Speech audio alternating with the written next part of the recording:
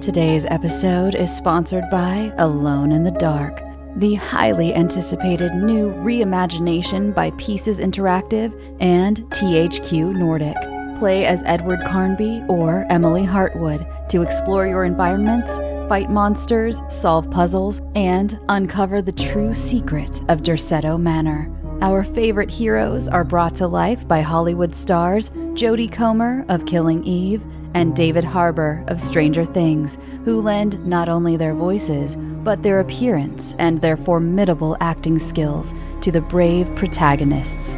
Experience a deep psychological story that goes beyond the realms of the imaginable, all dreamed up by Mikhail Hedberg, cult horror writer of Soma and Amnesia. The team at Pieces Interactive is supported by monster designer and legendary Guillermo del Toro collaborator Guy Davis, as well as Doom jazz legend Jason Conan, who provides his eerie and haunting melodies for the right atmosphere. Alone in the Dark is available March 20th on PS5, Xbox Series XS, and PC. Pre-order your copy now and escape into the dark. What does filmed for IMAX mean? It isn't just a movie that'll look great on IMAX's screens. It means that hiding from a sandstorm feels like fear in every flicker. And every triumph is felt in every sound wave. And the things we've only imagined, you can truly experience those too. That's what filmed for IMAX means. Get tickets to experience Dune Part 2 now and IMAX's exclusive expanded aspect ratio. What's up, everybody? Prince, also known as the Head Knight here, and you're listening to our Hiatus episode. That's right, we have taken a month off from the show, as previous years, I suppose, but we are taking some well-deserved rest after an incredible 2023, just so we can come back feeling refreshed and ready to go for 2024. So enjoy the extra episodes from our Patreon exclusive show, The Midnight Hour, and from some of our friends in the podcast industry as well. We will be back in the new year, 2024, and we'll be back technically in February, ready to go with a brand new month and some really cool different things with the show. We hope you all enjoy it, and we hope you like it just as much as we do. We worked really hard on it, and we're excited for the official unveiling in February. And in March, we have even something more special coming up to it. So in the meantime, enjoy the show, enjoy the extra content, and we hope you also enjoy our friends' contents as well. It might be your new favorite show, who knows? But overall, we're excited to see you in the new year, and we hope that all of you had a safe holiday. We'll see you soon.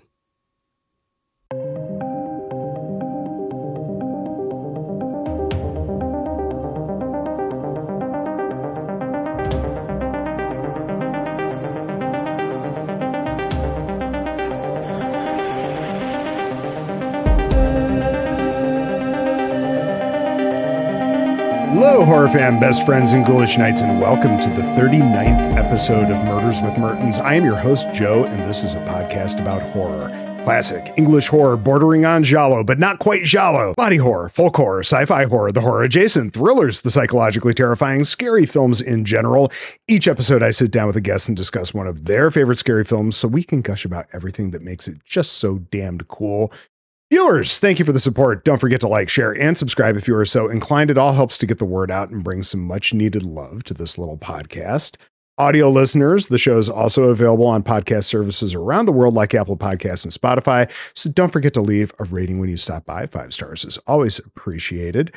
Enough of all that housekeeping, though, because today I have the privilege of welcoming back for his third appearance, Jose Ruckus himself. Brandon, how the hell are you? Oh man, I'm super excited to be back on. This is, I feel like been a little bit a long time coming, but I think we found a good film. We have this track record of doing the more thought-provoking or more art housey, sometimes more horror adjacent type films. Yeah, and I like to push the boundaries on what can be horrifying, because I'm the kind of person who is scared by more psychological things than I am just like the guy stabbing people. Yeah. So I like to push the boundaries on this show a little bit. Well, yeah, I appreciate that because there are so many fun films like this that you always get the people that say, "Oh, I don't like horror movies. I don't like scary movies," and then it turns out that like Silence of the Lambs is one of their favorite films, or perhaps this film. Tonight we're here to talk about this 1973 classic. It's about to turn 50 in October. Don't Look Now, directed by Nicholas Roeg and based on the story by Daphne du Maurier, the author of Rebecca. That's like really all I know her from. But holy shit, this is a film. It's really something. Yeah, man. It's been out of print in the Criterion Collection for a few years, and it's about to come back in with the 4K disc in October. So I think it actually just ran through theaters again pretty recently. Nice. Yeah, showing off that 4K restoration. So a lot of people got to go out and kind of re-experience this one. Well, this got a BAFTA for Best Cinematography and a ton of other noms when it came time for award season way back when. And yeah, I mean, that's so much of the fun of this thing. You get all these cool shots of these deserted Venetian alleyways because it takes place in like late fall, early winter, and all the tourists have basically gone home. It's just kind of unsettling. And in the best way. It makes so much sense that this got a BAFTA for Best Cinematography because the camera work in this is fantastic. Yeah. The camera is always moving around. The blocking, just all the shot selection is just so well thought out that it's the main thing that I took away watching. It was just like, wow, that they're just like that camera is just like locked in like perfectly. Yeah. Yeah. It's got great chemistry, obviously, between Julie Christie and Donald Sutherland. I mean, this film is pretty well known for its infamous love scene, which at the time kind of broke some boundaries. I mean, it a little tame by today's standards, but I'm sure that drove a few people into theaters to see this.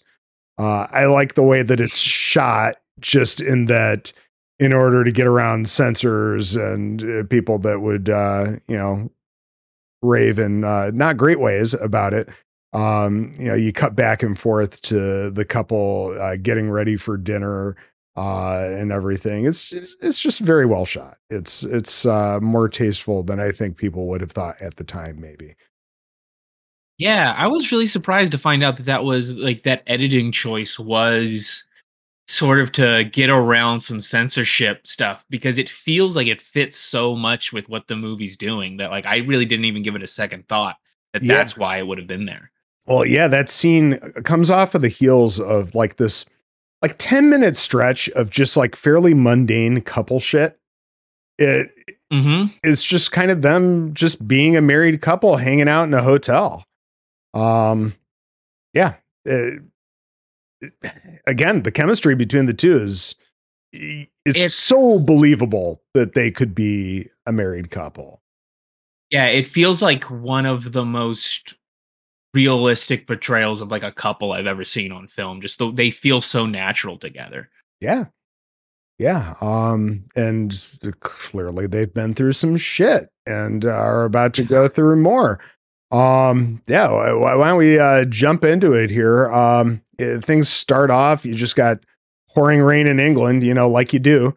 And the rain dissipates a little into a fairly nice day. And we've got this young girl, Christine. She's playing with her army man out in the backyard of this estate. And she's got this ball that she's throwing around. I don't know if she's supposed to be using it sort of like a hand grenade or what, but that's what it feels like to me. Because this army doll's got a pull string and it's like giving commands and stuff. And I don't know, it's weird, but one thing that you definitely have to talk about when you talk about this movie is the use of the color red. From the little girl's jacket, her Macintosh, which is just this shiny red plastic. And then you've got the ball that she's throwing around, which is red and white. It's just very striking.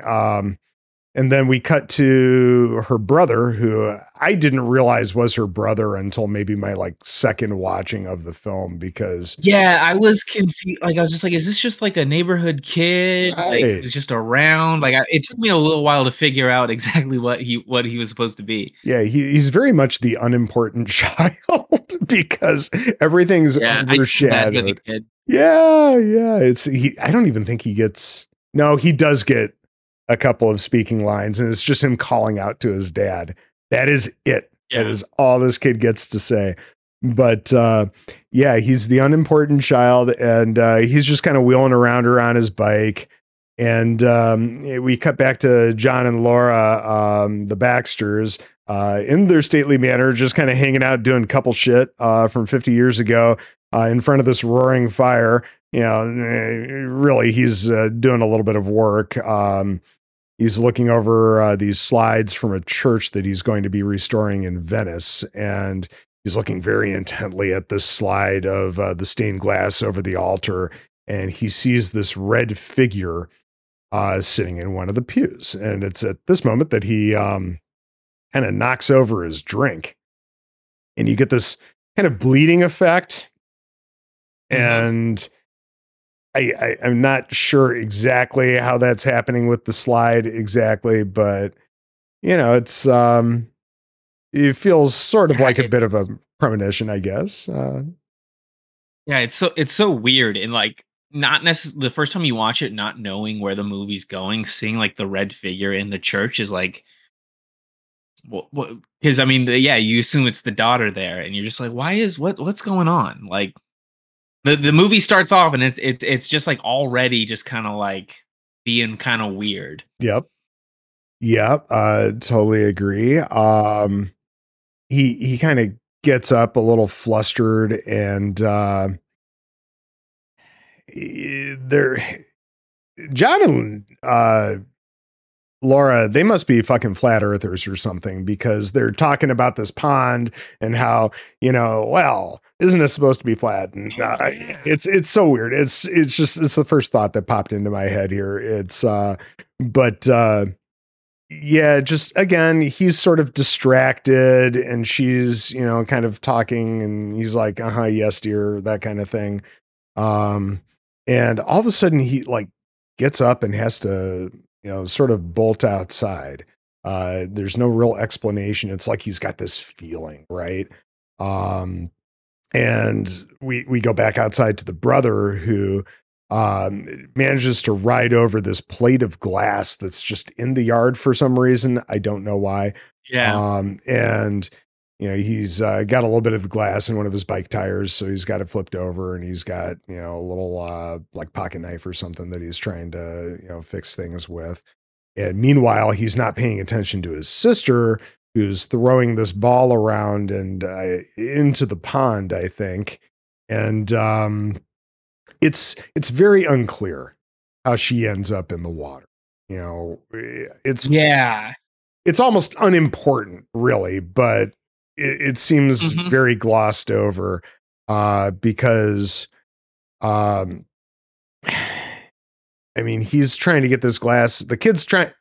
Johnny, the brother, is trying to get this glass out of the bike, and John rushes outside, and he doesn't see her at all. And that's when Johnny comes running up to him, calling for him, and John races off to the pond and just kind of wades right in, and then dives under the water.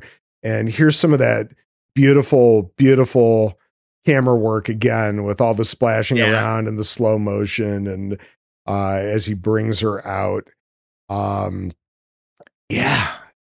it's just Donald Sutherland is just like absolutely crushing in this movie. Just like right off the beginning of this movie, the way he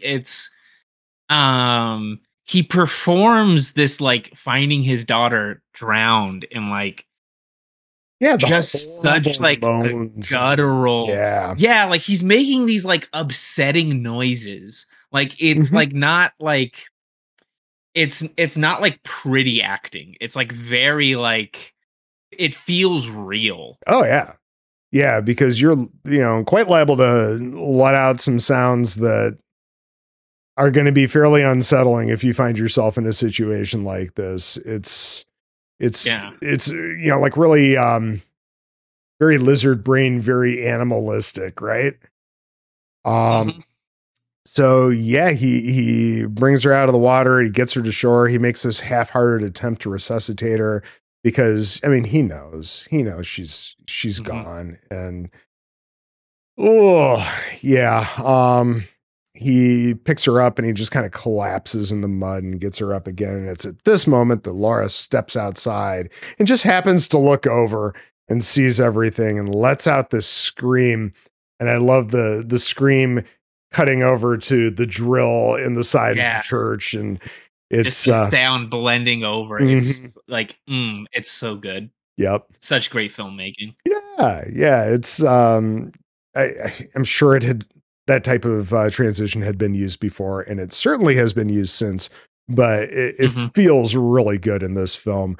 Clearly some time has passed, and now the couple's in Venice, and where John is supervising the restoration of this church. I do appreciate that the film gets like right into this. We're like not even 10 minutes in, and we're already where we're supposed to be. The conceit of the film has been established. It's and they don't spend any time like really explaining things to you. They're just like, hey, we're doing this, like catch up, figure it out.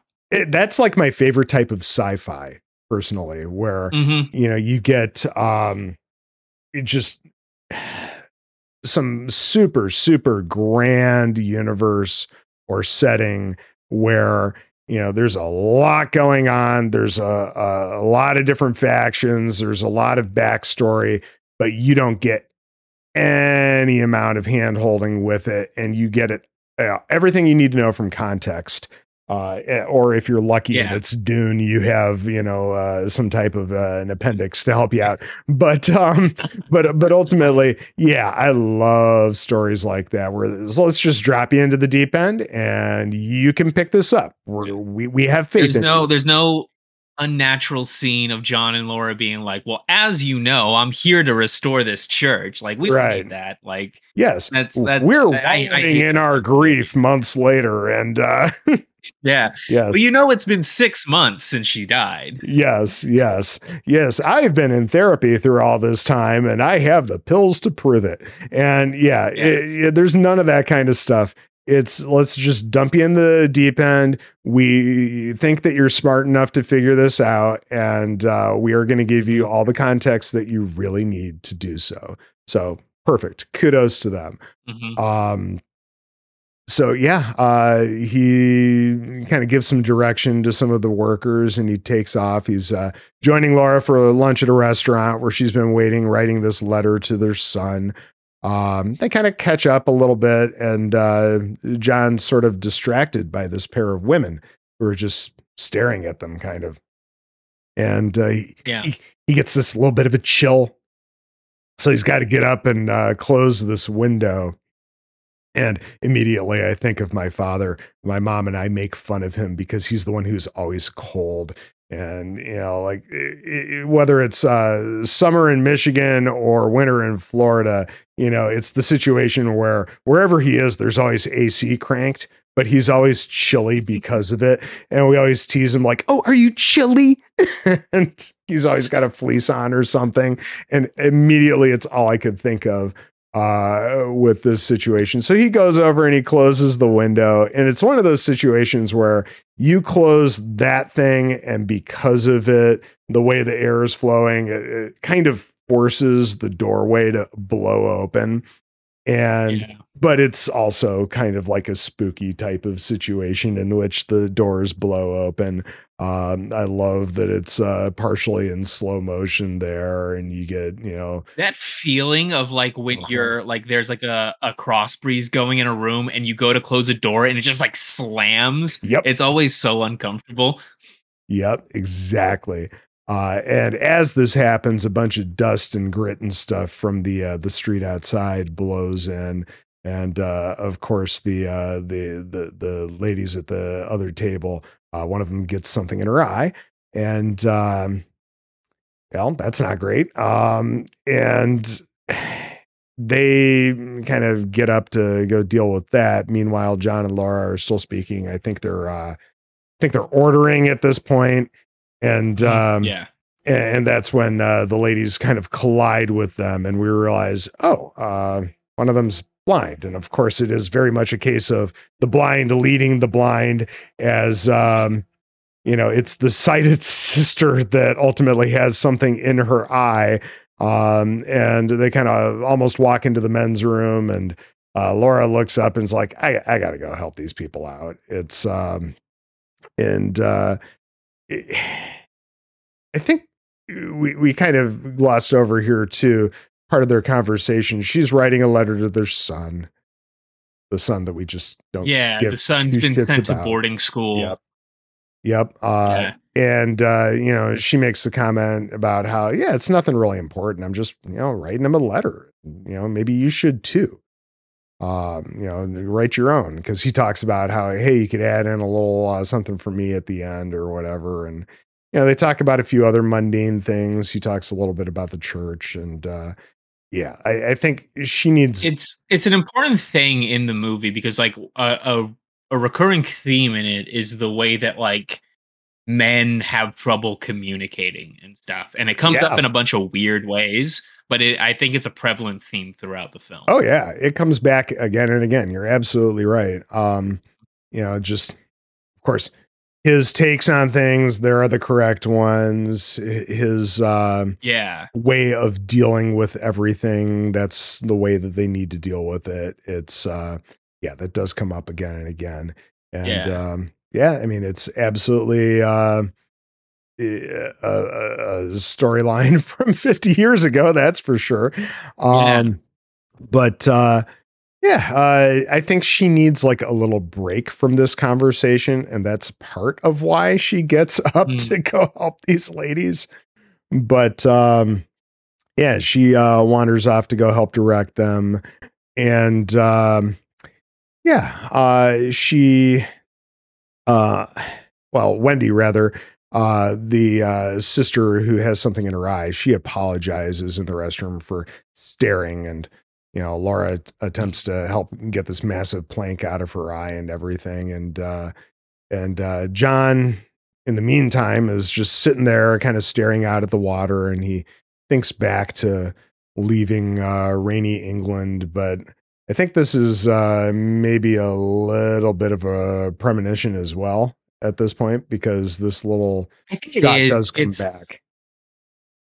And it's just that the way that like the water is like a foreboding presence in the movie. Mm-hmm. Like water is like this like harbinger of death.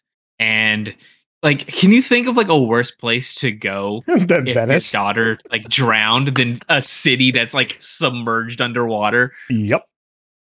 That's kind of perfect. I'm sure that's very intentional as well. Mm-hmm. But it's I can't remember if we see. Interesting, because I think the short story is still set in Venice, I believe. Yeah, but the daughter actually doesn't drown in the short story. I believe that the daughter dies of like cholera. So that's just an interesting kind of like the director's like decision to like make water a central focus of this story it's pretty interesting. That's cool. That's really cool. When we have him thinking about this rainy scene back in England, do we see him in the car, or do we only see Laura in the car? I can't recall. I can't either. I think it might just be Laura. Okay. Because if that's the case, then I really do think it is something of a premonition then. But we'll get there eventually. So we cut back to the bathroom, and this is where Heather, the blind sister, she gets a little personal with Laura, telling her that she's seen her little girl with her and John back there at the table, and that she's happy, she's laughing, she's all right. And this kind of unsettles Laura a little bit. And I think she finally starts to believe, or maybe is feeling a little bit more comfortable with the situation when Heather mentions her wearing her shiny Macintosh, the red Yeah. rain slicker. She mentions she like that's it's just so that would be so creepy to like Oh yeah. have that happen to you. Just like somebody describe the jacket that your daughter died in. Yeah, just thinking about it, kind of like getting it not chill knowing on you my at all. spine. Yeah. Right? Yeah. It's just so Oh yeah. it's so like Yeah. creepy. And I kind of think that Laura maybe kind of swooned a little bit in the restroom at this point too, because we cut to Heather, just kind of running her hands over her face and everything, and Wendy waving something under her nose. If it's not smelling salts, she's giving her a bump or something like that to help wake her up. I don't know, but yeah, they kind of say their goodbyes and their thank yous there, and yeah, it's weird. But Laura, the sisters are so creepy in such like a. I got a lot of David Lynch vibes from the sisters. Like the way that they play their characters is just so it's like the old people at the beginning of Mulholland Drive. Yeah, and I was actually going to bring that up because there's a specific scene in this because like the editing in this is so frantic, and there's a scene later on where she's trying to convince John to go to the seance with her, and in the middle of their conversation, it cuts to the sisters laughing. Yeah, and it made me think of that scene in Mulholland Drive where it just cuts to the old couple in the limo. Yeah. It's I love how that little flash of the sisters laughing is kind of there to kind of help you lean towards John's perspective of, okay, these, they're hucksters. They're trying to put one over on you. So sinister. Yeah, they're trying to make a buck from you over this or something. Something just isn't right with them.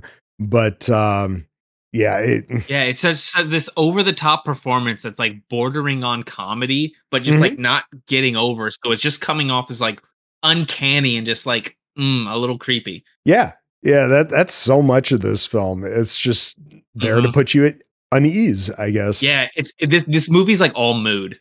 Yeah. Yep. No plot, just vibes. Yeah. Oops, all vibes. Yep.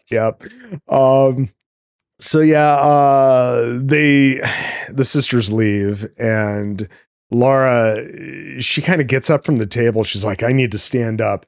And next thing you know, she's collapsing over the table. And you've got all this like oil and vinegar from the salad pouring everywhere. And it's like, that's not going to come out of the grout. Imagery. You get this recurring imagery of like in this scene, like both like one like the broken glassware and like the spilling like from when John like dropped his drink on the slide or whatever, and then also like the mosaic tiles on the floor too, which is kind of a recurring thing. Yep. Yeah. A lot of the imagery is really consistent throughout the film. It brings a certain vibe to it. Yeah, I love that. And from there, we basically cut to a couple of Venetian EMTs carting her off into this little hospital boat. I love the hospital boat. It's a little ambulance boat, I guess. It's neat. And for some reason, they put her in this room with a window to a children's ward. You got all these little kids playing. It's and one of them has a ball with kind of like the inverse color scheme of Laura's. That was a nice touch, and they're like locking eyes as the kid's playing with it. Laura's in really good spirits at this point. She tells John about the psychic and how she says that she saw Christine with them. He doesn't want to hear any of this, of course. He's concerned about her, but it's that like very 1970s male concern of, well, we got to get you right. And, we don't need this to, make things spiral out of control or anything. It's He kind of sucks just a little bit in this scene, but he has this bemusement about him, like that. Like she brings up Laura, and she's like this interaction with these sisters has just like she's just cool with it. Like she's accepted the death now. Like she's moving past it, and he's like surprised that like she can just be like over it. And I mean, that's one of like the really like big things about this movie is he will just never be able to get over this. Yeah, he wants to be able to deal with this death in his own very, very specific way. And you know, how dare she find any solace? But he just doesn't want to confront it at all. Like, he just wants to just like put it behind him and just try to like go on. And like that's not gonna work, my dude. No, that's gonna cause some major problems down the road for you, buddy. At the end of the day in this conversation, he seems very pleased that at least she's happy. And that she's okay, and then she's gonna be like, okay, we can go home. Yep. So on their way home, the boat that they're in has to make its way around this area that's blocked off because of a homicide investigation. And this is our first little hint that strange things are afoot in Venice. Yeah. And as they kind of move away from that, she forces him to stop at this church so that she can say a prayer. He is not pleased because they're already late to this meeting that he has with the bishop. So this is something I didn't notice in this part of the movie. I saw it. It was pointed out in a little thing on the editing that the Criterion YouTube had put out. Did you notice the funeral barge in this scene from the end of the movie? Yeah. They pan by it, and like when you watch it for the first time, you don't think anything of it. It's just this black boat, these gold trimmings or whatever. And like, you know, when it's a thing that you watch it the second time, and you start to the premonitions are like much more in the movie than I thought they were. It's really cool. Yeah, it's definitely a film that rewards repeat viewings from that standpoint. It's but yeah, it's definitely there. They pop into the church, and she gets some change off of him so she can light a few candles there. And as she's 6 praying, candles. Yeah. She's that's a lot of candles. Yeah. She's kind of making it rain there for that church. Yeah. It's and while she's praying, John thinks that he sees the sisters kind of roaming around the church, and maybe they were there. I don't know, but you get that really eerie bit of Heather, the psychic sister, kind of floating on by, and she lets out this eerie little sigh, this and makes me think of Evil Dead 2 after Ash's girlfriend is turned into a deadite, and he has to chop her apart and bury her. When she comes back, and her corpse does this little dance outside, and then her body just kind of flies off, and you hear her go. It's exactly what I thought of in that bit. It's weird. It's very weird, but I like it. And John's like covering his face just so they maybe won't recognize him or something, or just maybe just trying to hide the situation from himself in some ways, because he doesn't want to face whatever is going on. But yeah, that's where Laura pops up behind him and calls him a hypocrite because she thinks he's sitting there praying. And at this point he's like, we're already an hour and a half late, we gotta go, because they're off to go see the bishop. I like the bishop character quite a bit. He's kind of this was interesting because when I finished the movie, I had a lot of like, just like, that character was strange, and I had to spend a lot of time thinking about like why he's there and what kind of like what the movie intends with the character. And upon like reflecting and thinking about the film, I think I like the character a lot more. Yeah, he's kind of stern, but he's just seems incredibly supportive of John and Laura. Mm-hmm. Even though he seems like he couldn't give two shits about the church that's being restored.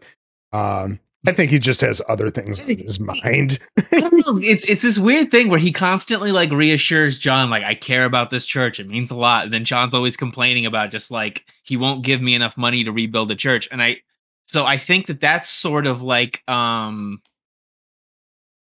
think that plays into like the theme of the film, right? Because John is spending all this time trying to restore this dead thing, this thing that's already burnt out. And the priest is like, look, man, we can like fix it up to a certain extent or whatever, but it's not going to be the way that it was or whatever. And I think that's, John wants his daughter back, and that's just not going to happen. Yeah. Yeah. That's perfectly put. I think it's at this point that the bishop asks Laura if she's a Christian, and she's like, well, I'm kind to animals and children. And that's perfect. That's be kind to animals and children, please. But that was a line that like I reflected on a lot, thinking about what the movie means.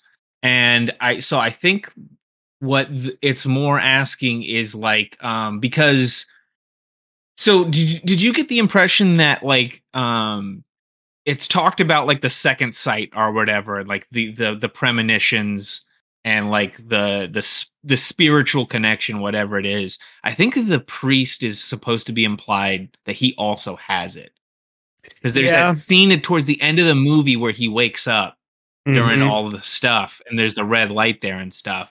And so I think what he's really more of asking is like, are you a Christian? Like, are you a believer?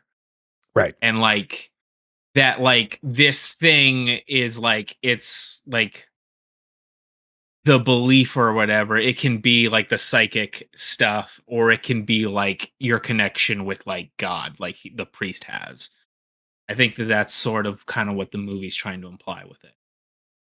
That works for me. Yeah. They kind of part ways because the bishop, I guess, he's got bishop shit to do. Yeah, he's got something to do. He's like, look, guys, I stood around for an hour and a half. Okay, like, yeah, I don't got a lot of time.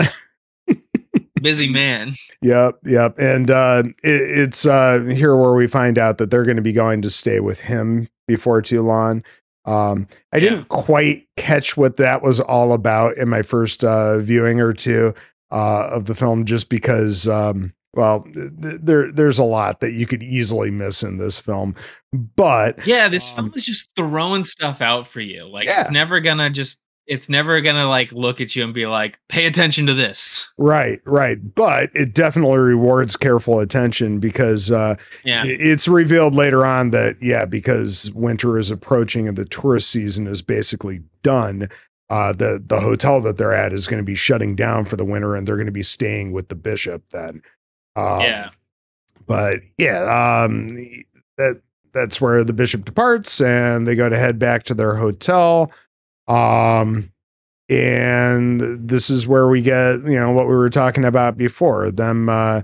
She goes to take a bath. He ends up taking a shower eventually. They're just kind of like hanging around naked in the hotel. There's the funny little bit where the maid comes in with some linens, and he's sitting there naked at his drawing table. And ultimately, there's the love scene that's like we talked about, kind of intercut with them getting ready for dinner. And it's just, a very, very frank and tender series of scenes of just, a married couple being a married couple. Because I had always heard about this movie as for like the two things that you always hear about: the ending scene, which is like one of the the best twists in horror history or whatever, and then like this sex scene, which is like so controversial. This sex scene, that like rumors that like it was an unsimulated sex scene, that they actually had sex or whatever. And when you watch it, it's like not erotic or anything. Like, it's very like loving, and it's very like passionate, and like I think it's meant to imply that this is like the first time that they've had sex since their daughter died. Yeah, Like, I would not be shocked if that were the case in this story. Yeah, it's yeah, things are kind of turning around for her a little bit, and mhm. yeah, they I like often in these types of movies, like, a married couple and their kid dies or whatever. It's always like that, like the couple hate each other now, and it's like about like the yeah, disillusion of a marriage or whatever. I like yeah, that in this movie, they just like they've got a good relationship, they love each other, and there's just like things are different now. Like it's just like yeah, the grief is just the thing in between them. It's not like yeah. that like they hate each other now. Yeah, you don't spend the better part of 2 hours watching a marriage crumble. It's Yeah. yeah, it's It's just like this, like there's just like this hammer hanging over them that just feels like it's about to drop right, anytime. right. Yeah, Yeah. and I think that's maybe a little bit reflective of when the film was made, maybe.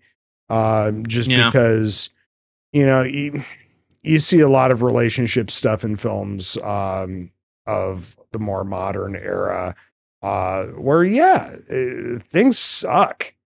Things are, really real as far as how bad things are with a couple Yeah.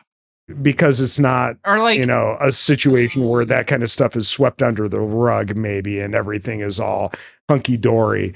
But in this film, it really is pretty good for them for the most yeah, part. like they like I said, if they feel like one of the most genuine couples you've ever seen on screen before. Oh, yeah. And like, yeah, it's not like you're watching Marriage Story or anything where you're just Right. watching this couple fight and argue and bicker all the time. It's just like they love each other and they're just like John feels uncomfortable that she's like the way you would if your wife started talking about seances and stuff. You're like, okay, Right. well, let's Right. slow down maybe. Like, obviously, our daughter died. Maybe you're feeling a little, trauma from that or whatever. But yeah, it's not like they're like they hate each other now or anything. No, I, no. I, I appreciate that. It's something you don't see in a lot of these kind of movies. Yeah, it's very refreshing. Yeah, love it. Couldn't be better. So Yeah. It's really good. so they depart for dinner. The hotel staff looks absolutely crestfallen that they won't be eating with them, probably because they're the last people staying in this hotel and they got to stay open for just a couple of more days and they're not making any money. But God, it's like somebody, shot their dog or something. They look so sad. Yeah. And as they're heading off to dinner, they kind of lose themselves in the alleys of Venice. And John seems to recognize this dead end that they found themselves in. And there's rats and they spook they spook Laura. And that's where we catch this flash of a familiar looking figure in red. And we see that another murder has clearly happened because they stumble upon yet another crime scene. Cool. Yeah. Okay, cool. Yeah. Yeah, and like all the murders happen on the water. Like Yep. it's like like right off the canals or whatever. And like the way Venice is shot in this movie is so like because I mean Venice is like when you watch Spider-Man Far From Home or whatever, it's this beautiful city. Yeah. And he makes it so foreboding and just like creepy, like it's this maze with all this water around it. And it's just like a different look at this city that every time time that I've seen it's nothing been but just like, oh my God, this looks like the coolest place ever. Right. Happy tourist time is usually every other movie, even Casino Royale, right? Yeah. But you even get that shot in this film of them walking down a dark alley and they comment about how it's a dark alley. And it's, like you said, very foreboding. So we cut to the next day from here where John spies the sisters looking at him and Laura as he oversees the placement of a statue over a doorway in this church. It's this horrible gargoyle type thing that he's got his face mashed into for a good portion of this scene. And he's like precariously perched on a couple of ladders. It's like he almost falls a couple of times. There's not a lot of safety gear that they're using. This is not OSHA approved. Yeah, the real villain of this movie is unsafe working conditions. Yes, absolutely. So I think it's at this moment that Laura kind of notices that the sisters are there, and she walks off after them. And let's see here. She talks with them a little bit more about her daughter, and Heather proclaims that John has the gift, and that's how he foresaw his daughter's demise. Yeah, because she had told them then that, he just kind of got up and ran outside for really no reason, and that's how he ended up finding her. And boy, howdy, does he have the gift, because so much of what he sees in this film is not going to be good for him. So they invite the couple for tea and maybe a seance, maybe. And tea. As soon as she walks in, she's pouring shots of whiskey. I don't know what kind of tea they're drinking. Yep. That's okay. That's okay. Whiskey works. That's one of like the weirdest details of this movie. When I walk in, she walks in and immediately is just like, drink this shot of whiskey. Yep. John's kind of disapproving of all of this, and this is where we get that bit that you were talking about, where we cut to the sisters cackling maniacally in their hotel. It's so creepy. Yeah, you think they're witches or something. That's the feeling you get from a scene like this. It's like the Rosemary's Baby kind of feeling of like people in that movie of like these weird occultists or whatever. Yeah. So creepy. The year is one. He just tells her, well, go fuck off with the sisters then. And he kind of storms off. And it's funny because she goes to their hotel and they offer her that whiskey and she never drinks it. Meanwhile, he's off in a bar somewhere getting hammered. And we kind of cut back and forth between the hotel room and John kind of wandering around. He's drinking at a bar, and then while the seance gets going, which is a creepy ass scene. Like the blind sister just acting her ass off in this movie. Yeah, it's giving it all she's got. Great. Just absolutely so great. Also, the blind sister, other than the goofy socks at the end, has just an awesome fashion sense with all her jackets. She's wearing this leather jacket this entire time. This purple scarf tied around her head. Yeah, she dresses for being blind. She's got great fashion sense. Yeah. Hired a good stylist, I guess. Yeah, well, that's probably just her sister, but her sister doesn't dress very well. No, she's weird ass brooches and stuff. Right. Well, she spends all her money on her sister's wardrobe then. Yeah. But they kind of get going with their little seance thing, and I'm kind of unclear where John stumbles off to. Is it their hotel? So I had to kind of look into this and kind of figure out what's going on, because so one really interesting thing that this movie does is, it's obviously set in Italy. People are speaking Italian. You don't get any subtitles for those things. Nope. I think that's intended to play along with the communication is a theme in the movie, and this lack of being able to communicate. So the audience also doesn't get to understand the Italian. Right. And so what's happening is John goes to their hotel room and is sneaking around trying to see what's going on in the seance. And these guys think that he's a peeping Tom. Right. And they come out and harass him and talk shit to him and stuff. Yep. They kind of chase him off. I also love the whole thing of walking into a building and just having to ring a bell to get some type of attendance attention, because that happens multiple times. And the way he's ringing this thing and is clearly a little loaded, Yeah, it's She's just really ringing the hell out of that bell. Oh yeah, he is. But yeah, and then he decides to walk behind the desk and go through the book to see what room the Okay, scissors are that's staying what that in. was. Yeah, that makes more sense Mhm. now. So yeah, he kind of gets chased Again, off. this movie will not spoon feed you anything. It's like, you better No, pick not up at what all. we're putting down or you're not going to figure it out. Yes. Again, can't wait for that 4K disc because maybe I'm gonna have to wait for a half off sale for sure. But this isn't one where I feel like I need to get it right away. But man, this movie's gonna look so good in 4K. Oh yeah. But yeah, I can't wait to pour over it just a little bit more.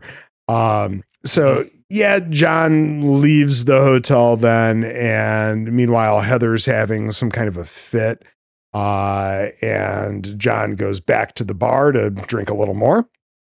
And Laura leaves and finds him, and she's chastising him for his drinking.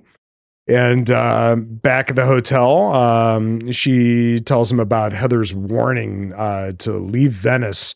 Well, ostensibly a warning from their dead daughter, Christine, to leave Venice. And John is sick. And she's like, you better not get sick. And then he goes and throws up. And he's like, I haven't thrown up in 10 years. Yeah, well, you got yourself good and loaded because you're you've been drinking all night. Yep, exactly. So yeah, he's not doing so well. And she is pressuring him that they need to leave. He's a little bit of a drunken ass. She talks about being ill and maybe needing to see her doctor again. I love how all she's doing is just trying to placate him at this point. I don't think she honestly really believes that she's in such a bad way because she's like, maybe I'll start taking my pills again. And he's like, yeah, great. They're right over there at the table. And he goes and he pours her some water and hands it right to her. And, of course she palms the pill. It's such an interesting, because the movie is like wants you to kind of be on his side. Although obviously, it's like we're seeing a bit of the ghosts of the daughter or whatever. So you do know something supernatural is happening.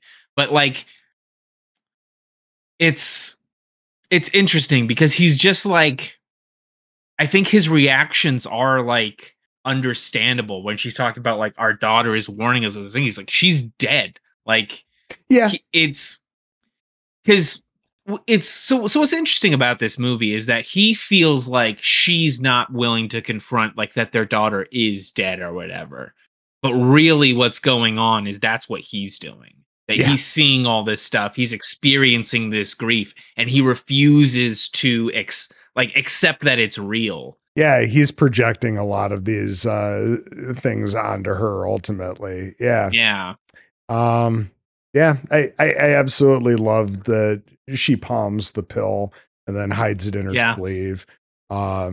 Because she's like, no, motherfucker, we know what's going on. We're just going to let you sleep it off and, or this conversation is going to be done. We cut to the middle of the night then, and their phone's ringing because it's a call from their kid's boarding school. Oh yeah, that's right. They have another kid. But little Johnny's had an accident. First few times I saw this movie, I completely missed that he's like in a bed off to the side of the room and he's got this giant goose egg on his forehead. It's like glittery and just like it's so funny. Yeah, his face is just like glistening with sweat and tears. So they're like, he's okay. He's okay. We took him to the hospital. We ran some tests. He's good. But we needed to let you know. What time is it there, by the way? It's like, come on, guys. Really? Come on. But yeah, and at this point, as much as she wants to get out of Venice, and that's also something that I kind of glossed over where the conversation where she's doing everything she can to kind of put him at ease. She asks him if he can take some time off from this project to spend with her. And yeah, he seems not happy about it in that moment. But No, later he's obsessed with restoring this dead thing. He has to do it. But he really comes around on this idea of taking some time away from it in the following scenes. So I think chalk it up to him just being drunk and in a foul mood, I think. But yeah, I mean, as much as he is obsessed about this, he loves his wife. He wants to make sure she's doing okay. So yeah, to get back to the scene, because I want to hammer this home because I think this is like intentional, but like the headmaster of the school calling them, and like you can't understand a single thing the guy's saying. He's just like babbling on, and he's like, and like I think it's like an intentional thing of like men can't communicate, and the woman at the school has to take the phone from him to like be like, look, this is what's going on. No, that's absolutely perfect, and I love that. But yeah, she does and lays it out for them, and they're like, oh crap, well, I gotta get on a flight to, and they're like telling her, no, you don't have to come. Everything's good. And, Laura already spooked with the warning from Heather. It's like, yeah, I got to get out of here and you need to come with me as soon as you possibly can. And, of course he does the, 1970s guy thing. And he's like, I'm going to stick around because of work until I can come instead of just hopping on a plane with her right then and there to go check on your kid. But yeah, he sends her off on like the tough things about this movie is it's hard to tell if they're like, if it's just like a normal thing for these kind of like well-off parents to like put their kids in boarding school at the time, or if it's supposed to mean that they're sort of like distant parents. Like I can't tell what it's supposed to be. Yeah, it's yeah, I guess I don't know how to feel about that either. It's, if it was this kid, maybe the kids always were in boarding school and they were just home for the holidays or something when this accident happened. Because for some reason that scene at the beginning of the film feels kind of Christmassy to me. But it feels like late fall, maybe early winter. Yeah. But maybe the kids always went off to school. Maybe he's just in boarding school because, of course, they got to go to Venice for his work. And, it seems like she also does some type of support work for the work that he does. Like almost. Yeah, because she's always around the church as well. Yeah, and she was doing stuff with helping to like organize the slides and stuff in the beginning of the film. Right. So, maybe just because they were both going to be so involved with this project, and it's like, yeah, do we really want to spend the money to, take care of 3 people abroad? I don't know. But you had to send your kid to Italian school. Yeah. Yeah, I mean, they do a pretty decent job with their Italian until they don't. That part's a little bit inconsistent, but I chalk up the scenes. I don't speak Italian, so I can't really tell if they're like doing a good job of speaking it or not. They seem to John's certainly like, he's doing a little bit. Yeah, they seem to get by really well, except for those scenes kind of towards the end, where he's like at the sister's hotel and they've already moved on. But he can't spit out what he's trying to say. So I don't know. Either the film's just inconsistent with it, or it's the stress of the situation causing him to have troubles with language. Again, the trouble with communication, right? But so yeah, she flies back to England, and like shortly after she takes off, he heads to the church to do a little work, and the bishop understands that he needs to head back home for a while as well. And the way that the bishop says this to him, it's almost like, why did you not go with her? Yeah, it's your kid. But again, understanding that he needs to spend some time away as well. It's funny though. And it just kind of endears me to the bishop again as well. And this is where the bishop gives him these pieces for the mosaic that they're repairing. And John heads up into the scaffolding, the most rickety scaffolding ever to deal with this.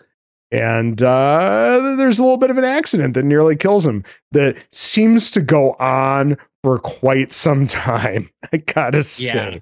Yeah, there was something in the rafters that falls through the little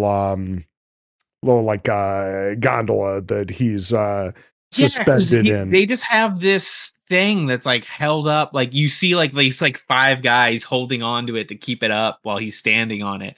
And it's just like, so like you look at it like, why would you ever stand on that? That's like the most dangerous thing I've ever seen. Yeah, they have to lower him down a little bit once he gets into it. And I'm thinking to myself, don't you have like a cleat or something that you can tie this line off on so that you don't have to have the 5 guys standing there holding the rope while he's up there trying to work on this thing? It would certainly keep things a little steadier if you could tie that off. But I don't know. It's interesting how this thing, whatever it is, it's like a board or something like that falls and it crashes through this glass that's on this little contraption and just smashes the shit out of it. And he's left dangling on a rope. And you've got everybody and their brother trying to kind of get him in there. And, you got the poor bishop on the ground. Everybody's dropping shit that nearly hits him. Like they're trying to use this pole to push John out so he can swing back. And then somebody drops the fucking pole and it nearly hits the bishop. But they do eventually reel him in, and everyone is quite relieved. Yeah. And this is why we have workplace regulations. Yep. That's why you don't, build your operation in a hollowed out volcano with no stair rails on your stairs. Yeah. So he survives, and Bishop and John, they go for a walk, and John tells him about the warning to leave Venice. And I love the line that the bishop says about how he wishes that he himself did not have to believe in prophecy. Yeah. I thought that was really cool. Yeah. I like that a lot. I think that speaks to sort of how I feel about the movie, about like the religious aspects of like the supernatural are like the same as what the sisters, their sort of psychic beliefs and stuff. That like, because John's like, they told me just about this, like they had a prophecy, and he's just like, I believe in that shit for sure. Yeah, it's one of those things where, as a man of faith, the bishop is like, prophecy is, I gotta believe, and this is going to come true. Whereas, you wonder from John's perspective, is all of this stuff, all of these premonitions, are these all things that are ultimately going to come true? Are they destined to come true, or are these things that can be changed? It's interesting. So this is where the bishop tells John that his dad died in a fall. And then John's son just like had a fall at school, and now John's had a fall. It's the way the movie plays with like, like time is a flat circle or whatever. It's just like it's all happening at the same time. Yep. Yeah. I like it a lot. They finish their walk as they come upon yet another crime scene where they're fishing a body out of the water. Yeah, that doesn't look great, does it? This is maybe the only part of the movie that doesn't look very good in HD. Like that is not a body. that my friend is a mannequin. Yeah, not until they get it onto the boat. Then it's a little bit more like a body. But it's So John goes back to the hotel to pack up, And he finds a maid dropping a deuce in the bathroom there. That was fun. She puts down the magazine that she was reading very gingerly and steps out after apologizing. I think it's the same maid that walked in on him earlier, so it's like a reversal of the roles. Right. That's perfect. Also, the maid looks a lot like the cop from later when someone is being held at the police station. But he goes back to the hotel to finish packing up, and because he's got to have all of his stuff moved to the bishop's place, and this is he leaves the hotel and he gets on a boat, and that's where he sees his wife and the sisters on another boat, and he's calling out to her, and they're all dressed in black, and and they're on the black boat that I mentioned earlier. Yep. And they don't respond to him, and he kind of gives chase through the canals, kind of loses track of them. He goes back to the hotel, and everybody at the hotel is like, "What the fuck? We thought you were gone. We're closed now." And, the guy in the lobby is trying to eat his sandwich.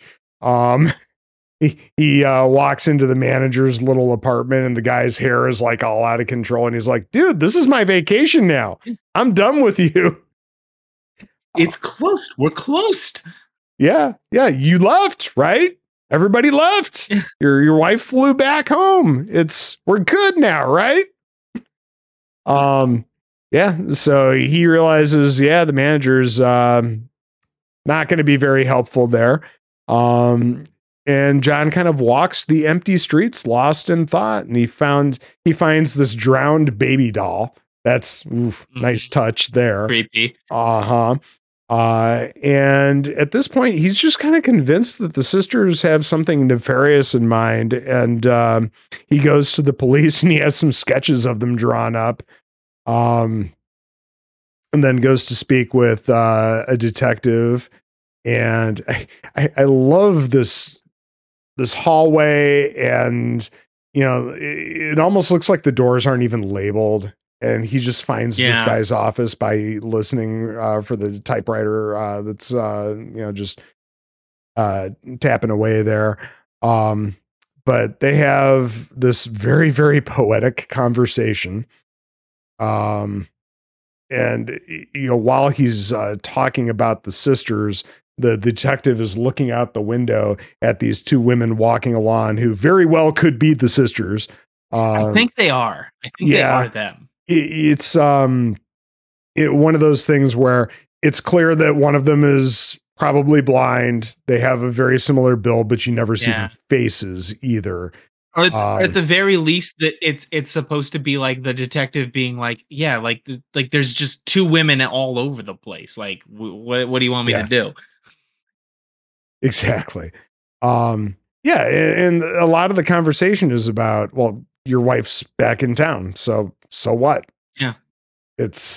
She'll come and find what are you afraid of?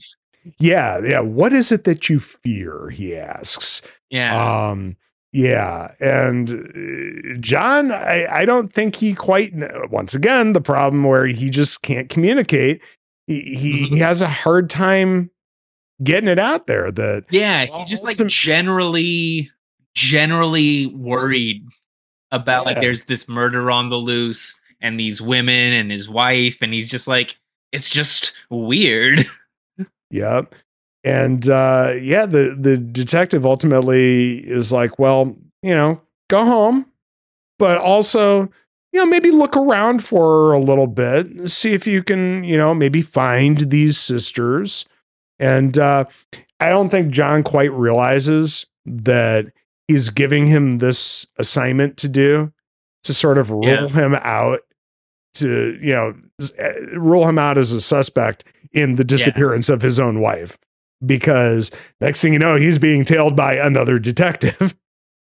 Yeah, like as soon as John leaves the room, the detective picks up his phone and is like, you need to follow this dude right now. Yep, exactly. Because I am very concerned about him.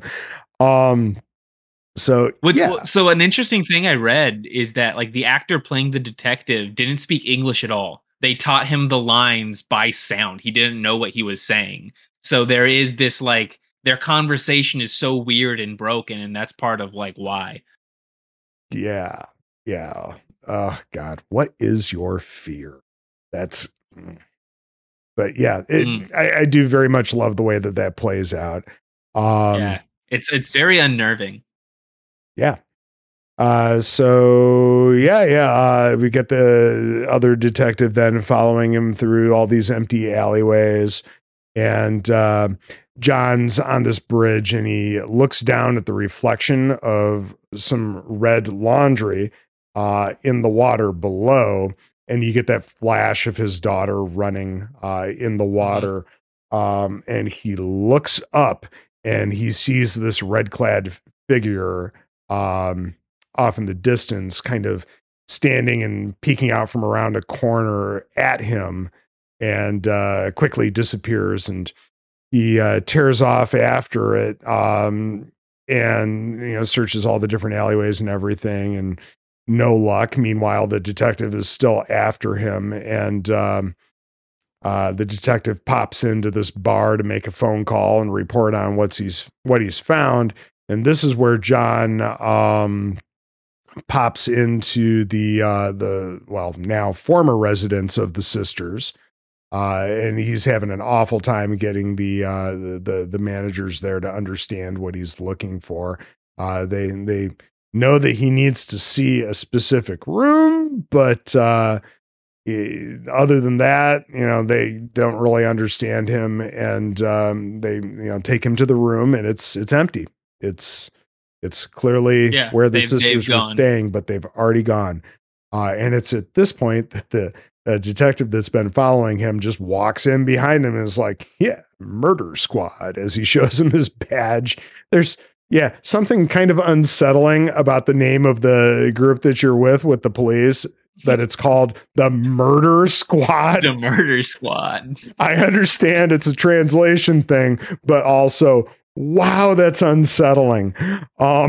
Especially if you think your wife is missing. But he reveals himself, and we know that the sisters have gone somewhere else. In fact, I think we get a flash of Wendy at their new place, like telling somebody off screen that, oh yeah, this is going to be perfect. And again, you get that feeling from these little snippets that, again, they're like grifters of some sort, and they're just moving on. Something. They're just weird. Yeah. Yeah. We didn't really talk about it before, but they have all those like the pictures of these children and like this bust that like, they're like deceased really family members or something like that. Yeah. Again, super unsettling. Yeah. Weird. Yeah. General unease. So John goes to speak with the bishop at this point, and he's got to wait because the bishop is in this meeting. The meeting that the bishop is in, you got this, other priest there with him who's doing priest shit. And, you've got this lady who's just sitting in front of them looking extra uncomfortable. And I don't know what's going on there, but you feel uncomfortable because of it. It's great. Very effective. It's so weird. Yep. So while John is waiting, he asks to make, one of the most expensive phone calls ever to England. And they're like, fill out this form. I noticed that for the first time here, that they have him fill out a form to make the phone call. Yeah. You can't call collect or anything like that, Yeah.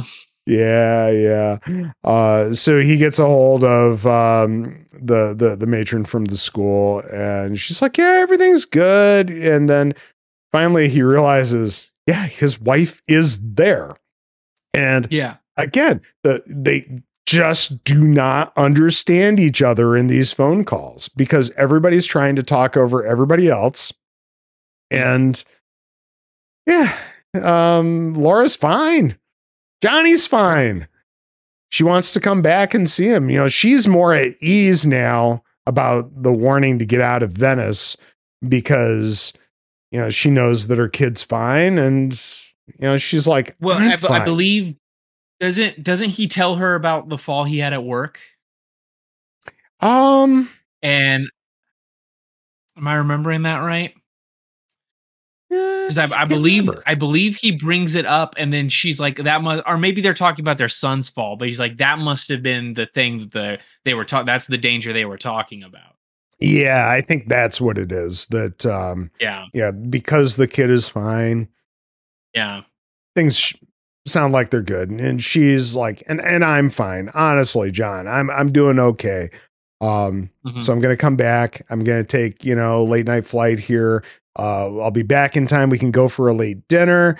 And again, just them kind of talking at each other and not really to each other. Yeah. Yeah, but I think they both kind of put each other at ease at this point. And, so he gets off the phone and the bishop comes out and, I forget exactly what their conversation is at this point. Oh yes. John realizes, that he's made a terrible mistake and he goes running off to the police station where you find poor Heather, Heather in this dark cell with this female officer. And she's like, so confused. I don't like being here at the police station. The horrible sounds that I've heard while I'm here. Oh God, you feel so bad for her. Apparently, her sister Wendy has gone to the British consulate to try to get some help, because they don't understand why they've been, you know, arrested. They're in a bad way.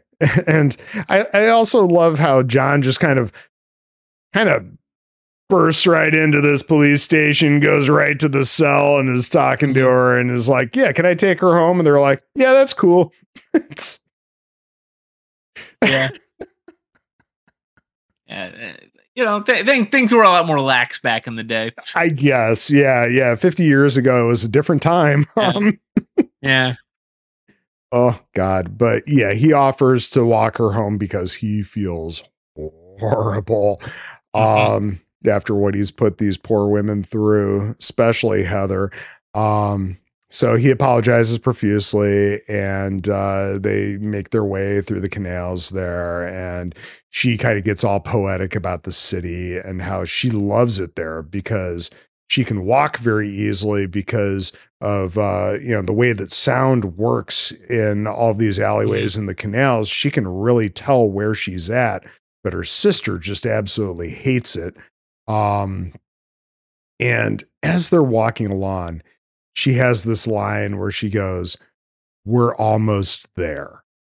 And I love how that's, you know, sure, we're almost back to our hotel, but also it's almost one of these, yeah, we're almost there, as in all of the things that all of the things that I have been seeing and that you potentially have been seeing are coming to a head.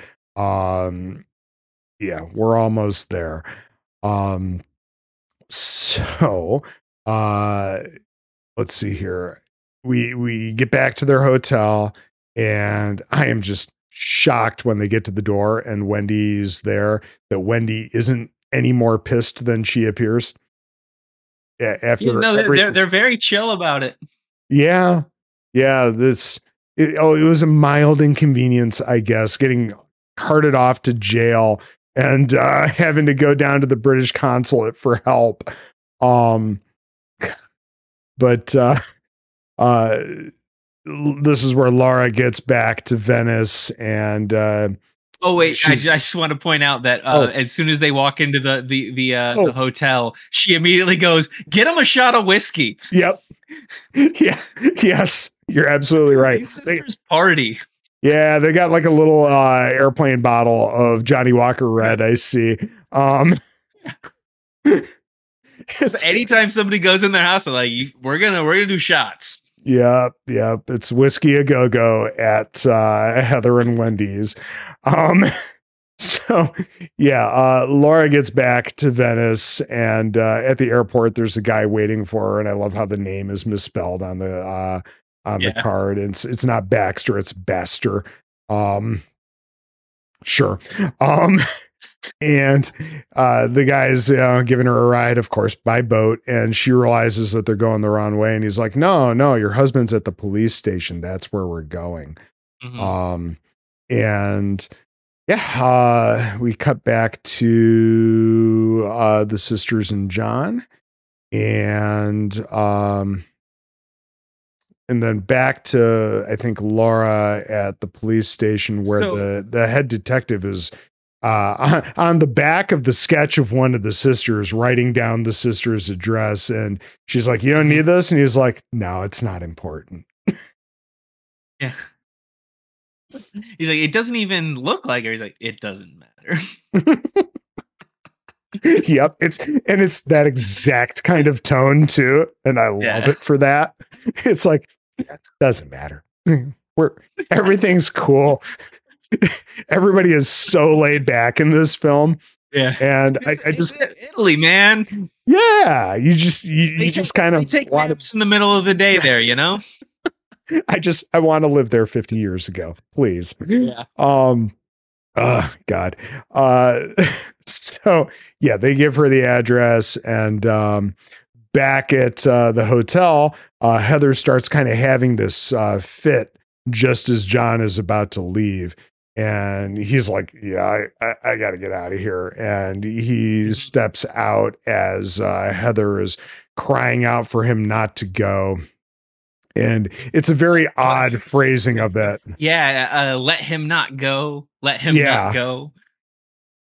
Yeah. I also want to point out John asked them for a glass of water, much like the glass of water he had before his daughter died. That's yes, also true. Parallels. Yeah. Parallels. Mm-hmm. So yeah, she's having this fit, calling out, and he's like, it's very scary. It's like I'm gonna mention David Lynch again, because it has that quality of like the more upsetting weirdness of like Mulholland Drive, or like the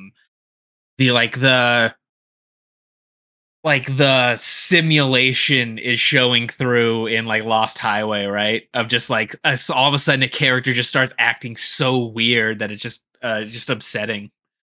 Yeah. And he runs out and just starts walking off to I guess his goal is heading back to the bishop's place, but we get the little stinger of little musical stinger, which is very weird, and you see the figure in red kind of scuttling off, and then Wendy runs outside the hotel calling after John, but he's too far away. And we get hurried footsteps, and it's Laura running around the corner. And Wendy just kind of hustles her upstairs. Heather tells her that she's got to find John and warn him. This is where we get the bishop snapping awake and turning on his light and looking at the candle and the little red votive holder. God, that's cool. And Laura runs off in search of John. And then John, of course, sees the figure in the red coat and gives chase as there's a man shouting in the background. And I don't speak Italian. I don't understand Italian, but I'm assuming this is yet another murder scene that the figure in red is running off from. Well, yeah. Yeah. And there's just like all of a sudden there's all these other people around and everybody's just panicking. Mm-hmm. Yep. And the person in red is looking like they're trying to get away from something too. Mm-hmm. And let's see here. Yeah, John finds the figure, calls off after them. You got the shouting in the background. Everybody's trying to climb over all these gondolas in this fairly tight canal. And John gets to this gate that the figure runs through, and he locks it behind him to keep them from being able to get away. I don't know if he truly thinks that this is his daughter or not, but I think he does. Yeah. But yeah, I think he's not only locking the gate to keep them in, I think he's also locking it to keep everybody else out. Yeah, so he can have that opportunity to speak with her, I guess. Yeah. But yeah, he locks the gate and pursues the figure. The mist on the ground. Oh my God, it's so cool. And the fact that he knows which direction the character is taking off in because he can follow the swirling mist. Yeah. But it looks so good. The camera shots are just like, you get these weird like Dutch angles like from above and stuff. You just see the mist swirling. It's, oh my God, it's so good. Utterly fantastic. Laura climbs over the boats as well and makes it to the gate, but she can't proceed, of course. And I find it very interesting that she calls out for her darlings, plural. Yeah. John follows the figure up some stairs because he can see the red coat in this little opening up there, and he hears this kind of whimpering. And he heads up the stairs and calls out to the figure, says, "Hey, it's okay. It's okay." And this is where we get the iconic ending here where the figure turns around. It is very much not Christine. It is a very much older little person with a knife. And meat cleaver. Yeah. And she advances on John and just jams that sucker into his neck, and it is pretty brutal. Yeah. The exchange that they have where John goes like, "Wait," and she goes, "No." Yeah. He says, "Wait again," and she just shakes her head and walks up and just like, gets him. Yep. And we get this montage in that moment of everyone freaking out. You got Heather back at the hotel. You've got the bishop kind of waking up again, and Laura at the gate calling out. And this is where John starts bleeding out. And we get all of the premonitions coming full circle. Yeah, not even just all the premonition, like, because you get all these rapid cuts, and not even them are all like the premonitions. It's also just like this sort of like those repeated motifs over and over again. Like you see the little boy running over the glass break as John breaks the glass with his feet. Just like this feeling that it's just like the time is a flat circle thing again. That it's just all like happening over and over. Yep. Yeah. And then, we get the sisters and the unimportant son accompanying Laura to John's funeral on those funeral barges. And it's, I love that the boys got this super bright red cap on again, with the color red being pretty big in this film. And they approach this church and they step off, and it's we finally realize, if it wasn't super obvious before, that the premonition that John had seen of the sisters and Laura on the boat was basically them going for his own funeral. And we get credits. Holy crap. This is a movie, man. Yeah. Oh my God. I've definitely got to check out some other works from this guy. Yeah, it's just such like a thoughtful and just well-made movie of just like, obviously the cinematography in this movie is beautiful. Like you get these like like the scene of John like walking up the scaffolding before the fall, and you get this like pivot on the camera that's so unsettling, and the editing is just this weird, frantic cut, multiple things happening at the same time, like just there's so much going on in this movie. Man. Not to mention just amazing locales because it's on location shooting, and it's just Venice looks incredible, and it's a side of the city that, like we talked about, you don't see that often because it's the off season, right? And it's like these are the streets the people who live in Venice walk down, not like the tourist attractions.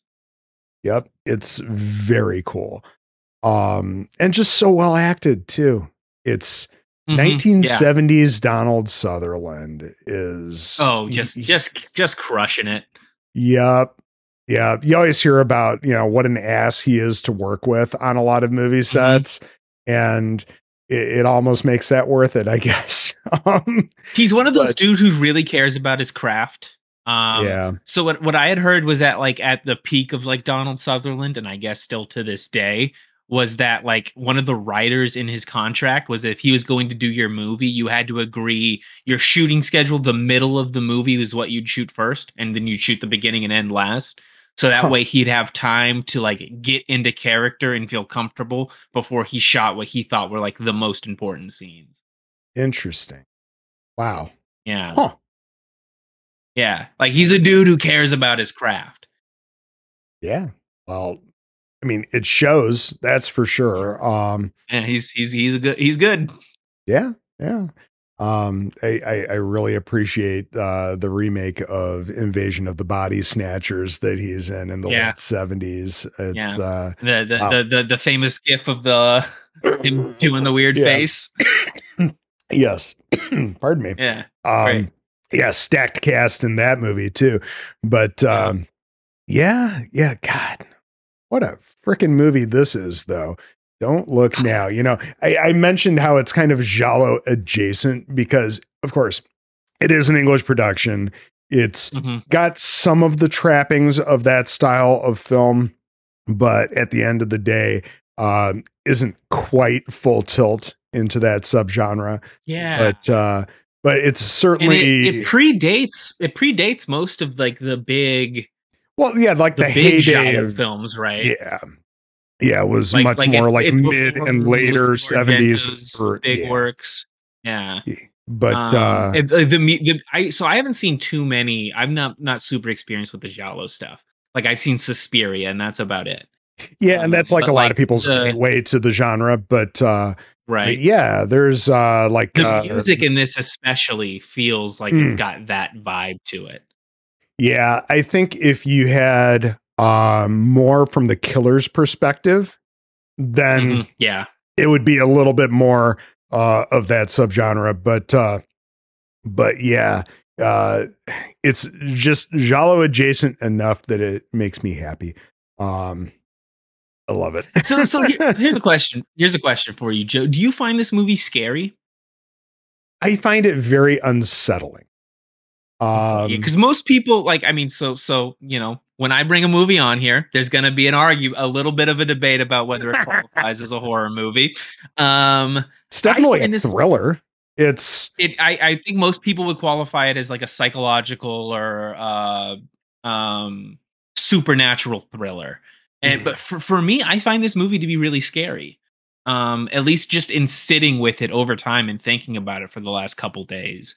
Like I said, like I really love when horror finds ways to explore more unconventional things that like the really scary stuff in your life that isn't, because I'm not afraid of monsters really. Like I'm not afraid Freddy and Jason are gonna come kill me, but like what this movie is about, the idea that you'll lose somebody close to you and you'll never get over it.